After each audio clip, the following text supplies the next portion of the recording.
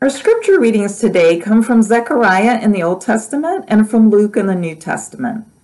I will now read from Zechariah chapter 8, verses 3 to 5.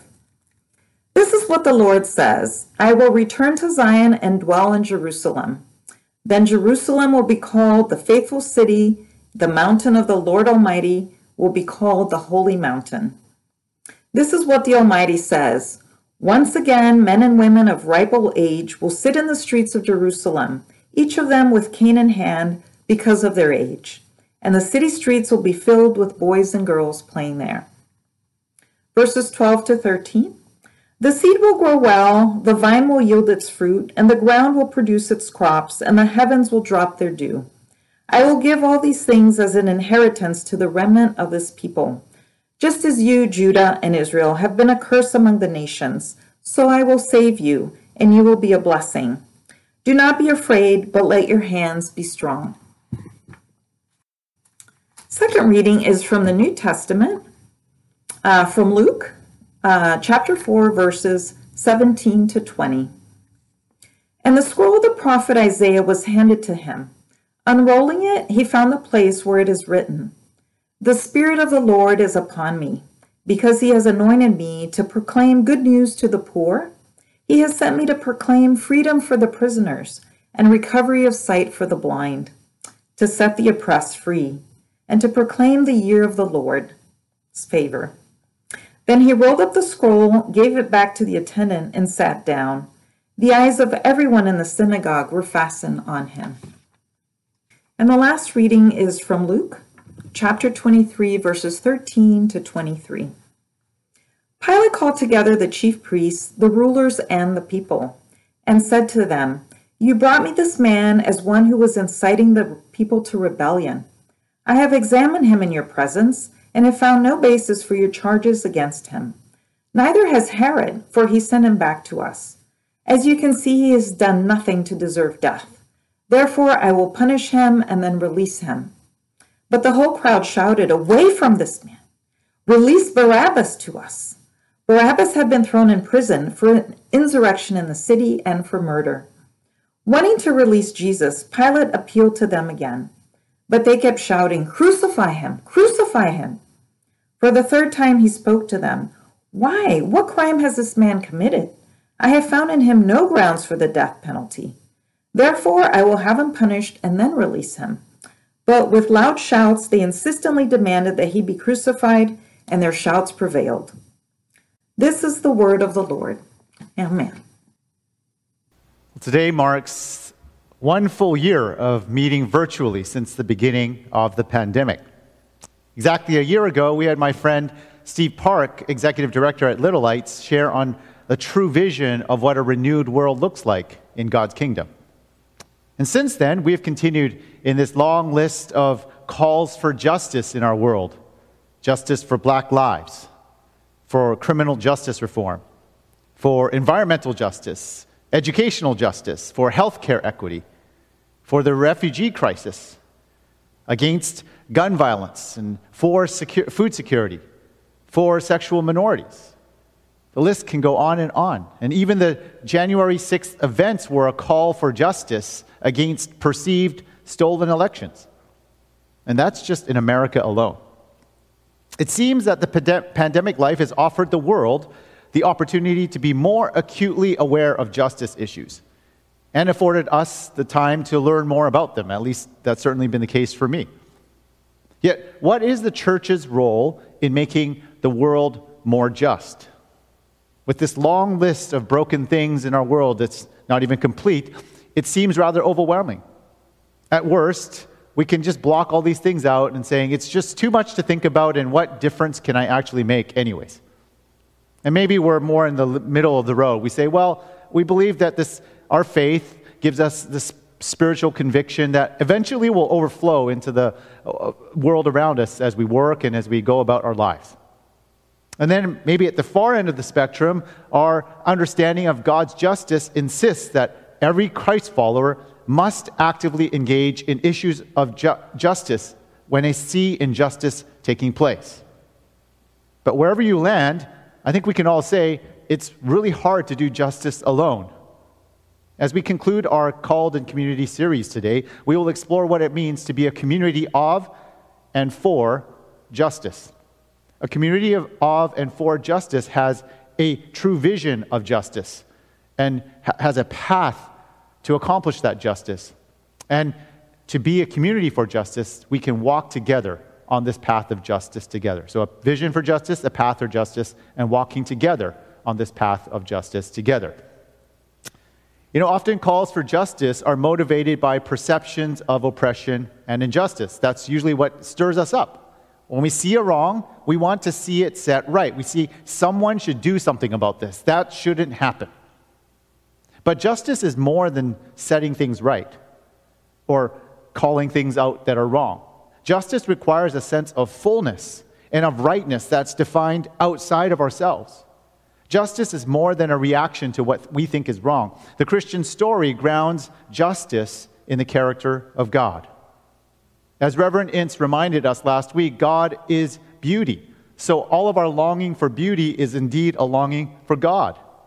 So similarly, our longings for justice are also grounded in the character of God and in God's vision for a world that is to be made right. Before there was ever injustice and brokenness in the world, God was, and God still is. Pastor and author of the book Overrated, Eugene Cho, writes, he talks about how justice is grounded in a full definition of who God is, and that we see people around us as made in the image of God, and the dignity that they inherently have because they are made in the image of God. It's a scene that we understand based on what Zechariah describes in chapter 8, as Marjorie read for us. It's that sense of justice and why our hearts resonate with the images of Zechariah. We want the world to be a place where people of all ages are recognized as fellow image bearers of God, living in harmony with one another. We long for a world where the economy is flourishing and no one is left in want. We long for God's blessings to be revealed generously in the world, as we were reminded in the call to worship today. Zechariah's words convey this sense of oughtness that I think is universally desired. That's the world of justice that Scripture paints for us. But how do we get there in a world that is really broken? As we heard read in Luke chapter 4, Jesus has something to do with it. When Jesus begins his active ministry after a career as a carpenter, he stands up in a synagogue and he reads the words of Isaiah's prophecy from 700 years prior. When Jesus is done, he sits down and he says, "Today, this scripture is fulfilled in your hearing."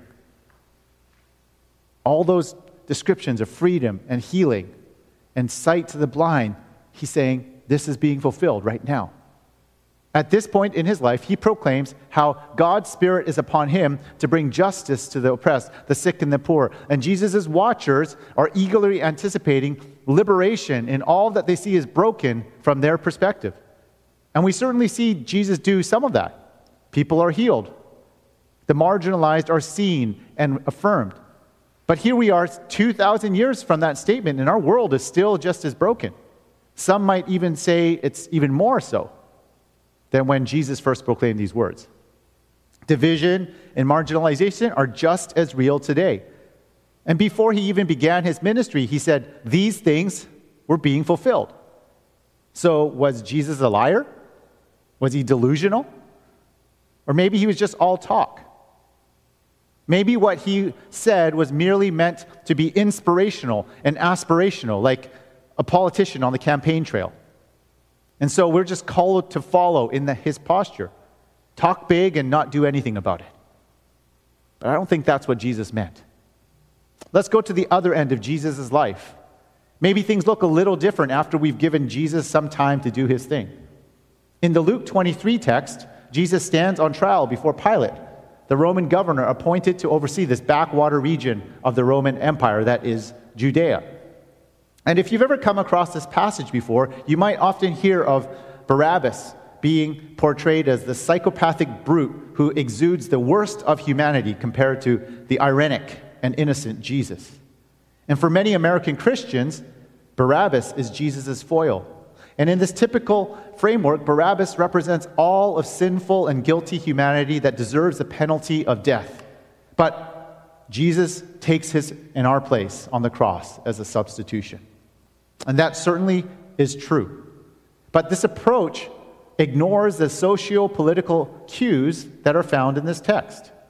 And I'm leaning on the helpful work of Drew Hart here in his book, Who Will Be My Witness? It's a great book on justice and how to be a community that lives out justice in the world. It's certainly true that Jesus is innocent before God, and that Jesus does take the place of sinners like Barabbas and of sinners like you and I. But if you look closer at this text, what is Jesus actually being charged with?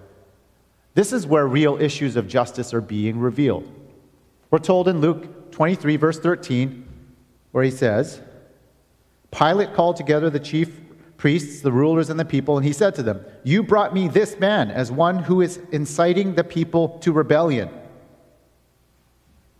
That's the charge that Jesus is coming before Pilate with.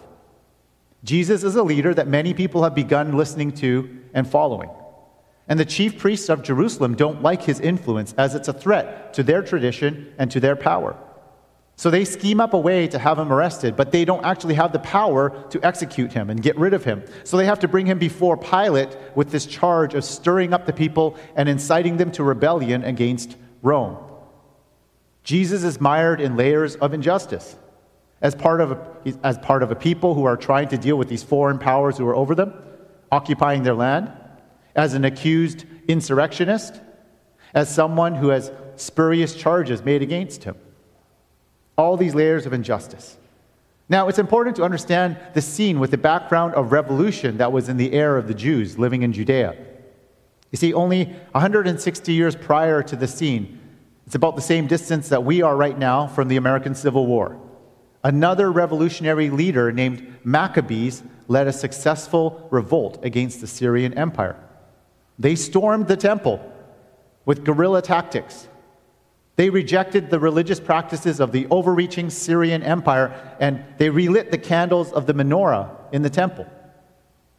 And that victory ushered in a dynasty that lasted 100 years, ending in 63 BC. In fact, the Jewish holiday, Hanukkah, was founded to remember this particular event. That revolution continued to shape radical Jewish political imagination and dreams and informed dreams of messianic revolt all the way through to Jesus' time. They look back to Maccabees because Maccabees valued Scripture and a willingness to accept martyrdom, and they were uncompromising in resisting when power crossed a line, believing that God was on their side. I wonder can you think of any contemporary groups that might get fired up in similar fashion based on a historical conflict? The Maccabean revolt and the story of the Exodus informed much of Jesus' revolutionary contemporaries who sought freedom from the unjust rule of the Roman Empire in their land. We often overlook the importance of this scene where Barabbas is mentioned in all four gospel accounts. All four gospel writers talk about the scene. Why the repetition? Because it mattered to the first hearers of the gospel. All Jews were longing for freedom from the empire. They were looking for a Messiah to come and deliver them from the way that God had delivered their ancestors. They were longing for justice, a fullness of God's kingdom where things would be set right according to God's promises for them, recalling Isaiah, the words of Isaiah that Jesus quoted, recalling the words of Zechariah that was read. We hear those expectations for revolution in the questions of Jesus' own disciples when they're following him and in their readiness to bring a sword to the fight. But Jesus again and again refuses to engage in their path of revolutionary work the way they want. In Jesus, he says to his well-meaning but trigger-happy disciples in Matthew, saying, "Put your swords back into its place. For all who draw the sword will die by the sword." So this scene that we have is not just a comparison of merely Jesus' innocence regarding sin compared to Barabbas' wickedness, but it's a comparison of two paths to revolutionary justice and liberation. In fact, Matthew's account highlights the distinction in how he refers to their names. In Matthew 27, verse 17, he says, "When the crowd gathered, Pilate asked them, 'Which one do you want me to release to you? Jesus Barabbas or Jesus who is called the Messiah?'" The name Jesus was a common Greek word for meaning God saves or God delivers. And Matthew is hinting to his readers and to us, do you want God's liberation and salvation in the way of Barabbas? Or do you want God's liberation and salvation in the way of Jesus? In Luke 23, verse 19, we're told that Barabbas had been thrown into prison for an insurrection in the city and for murder. He had a proven record in the eyes of the Jews. He was tired of humiliation and of oppression, of poverty and domination of the Roman Empire over his people. He was a courageous one who had garnered a large Twitter following and did the talk show circuit, but now he was in prison for murder and insurrection. Jesus, too, longed for a just and righteous world. He preached a radical message to the poor. He condemned the wealthy and invited people to new lives that were ordered around himself. But revolutionary reign would arrive in a different manner than how Barabbas was going about it. In Matthew 27, the same text, the same parallel account of the scene, Pilate asks them who they want to be released. And the Jews say, "We want Barabbas, not Jesus." The Jews don't like what they're seeing in Jesus. This man, he's our Savior, he's our deliverer. What has he done? Sure, we've seen him do some miracles and improved a few lives, but Barabbas, he's going to get us where we want to be. He's already taken the lives of our oppressors. He's sticking it to the man. We want his path of justice. Let him go. Crucify the other Jesus. You know, when Pilate asks the question, who do you want to be released? And who do you want to be crucified? He's also asking us the same question. What kind of liberator will we trust? What path towards justice will we walk? You know, both Barabbas and Jesus wanted justice and liberation, but they differed in how that would come. Jesus would not see justice and liberation come by religious or physical violence. This justice and liberation would not come by taking out those who held power, political power or economic power in the Romans, or religious power in the chief priests and the Pharisees. Though that would eventually happen when God's kingdom comes. Justice and liberation would not come from having his views represented in society and enshrined in the law of the land. Justice and liberation would not come from equal representation of oppressed people groups, though that will eventually happen. Instead, Jesus models a different path to justice and freedom, and it's more than aspirational. It's more than a good idea. He calls his followers to walk this path of justice together. This leads us to the final segment. The first step on this path of justice is to lament. When the community of Christ followers comes together and begins to walk this path, the first thing we do when we see injustice is to lament. When Jesus sees his contemporary revolutionaries like Barabbas, we don't see a response of anger or of condemnation towards them. What we see is lament. His sadness is expressed in Luke chapter 19, verse 41 to 44, when he says, when he looks upon Jerusalem and anticipates the loss of Jerusalem, the holy city of God, in the impending Jewish-Roman war that would take place 30 years after his death. As he approached Jerusalem, he saw the city and he wept over it. Lament is the first response towards injustice that short-circuits our desire to avenge and to assign blame and to cancel others. Lament helps us recognize not only our sadness, but the sadness of who is indeed in control over the universe and will ultimately deal justly. Lament allows us to see and identify the injustices of our world without becoming overwhelmed by them. You know, I've been volunteering with a group called Evangelicals for Justice. And one response to the events of January 6th we hope to do together is lament the Christian nationalism that informed much of what happened on that day. We'll be gathering together at noon on March 26th to pray and to lament together. The Zoom details are here on the screen, and you can replay and pause this stream to jot down the link details, and we'll get that out in the newsletter. You know, lament is countercultural to the American way of puffing our chests and touting our accomplishments and never admitting our own complicity.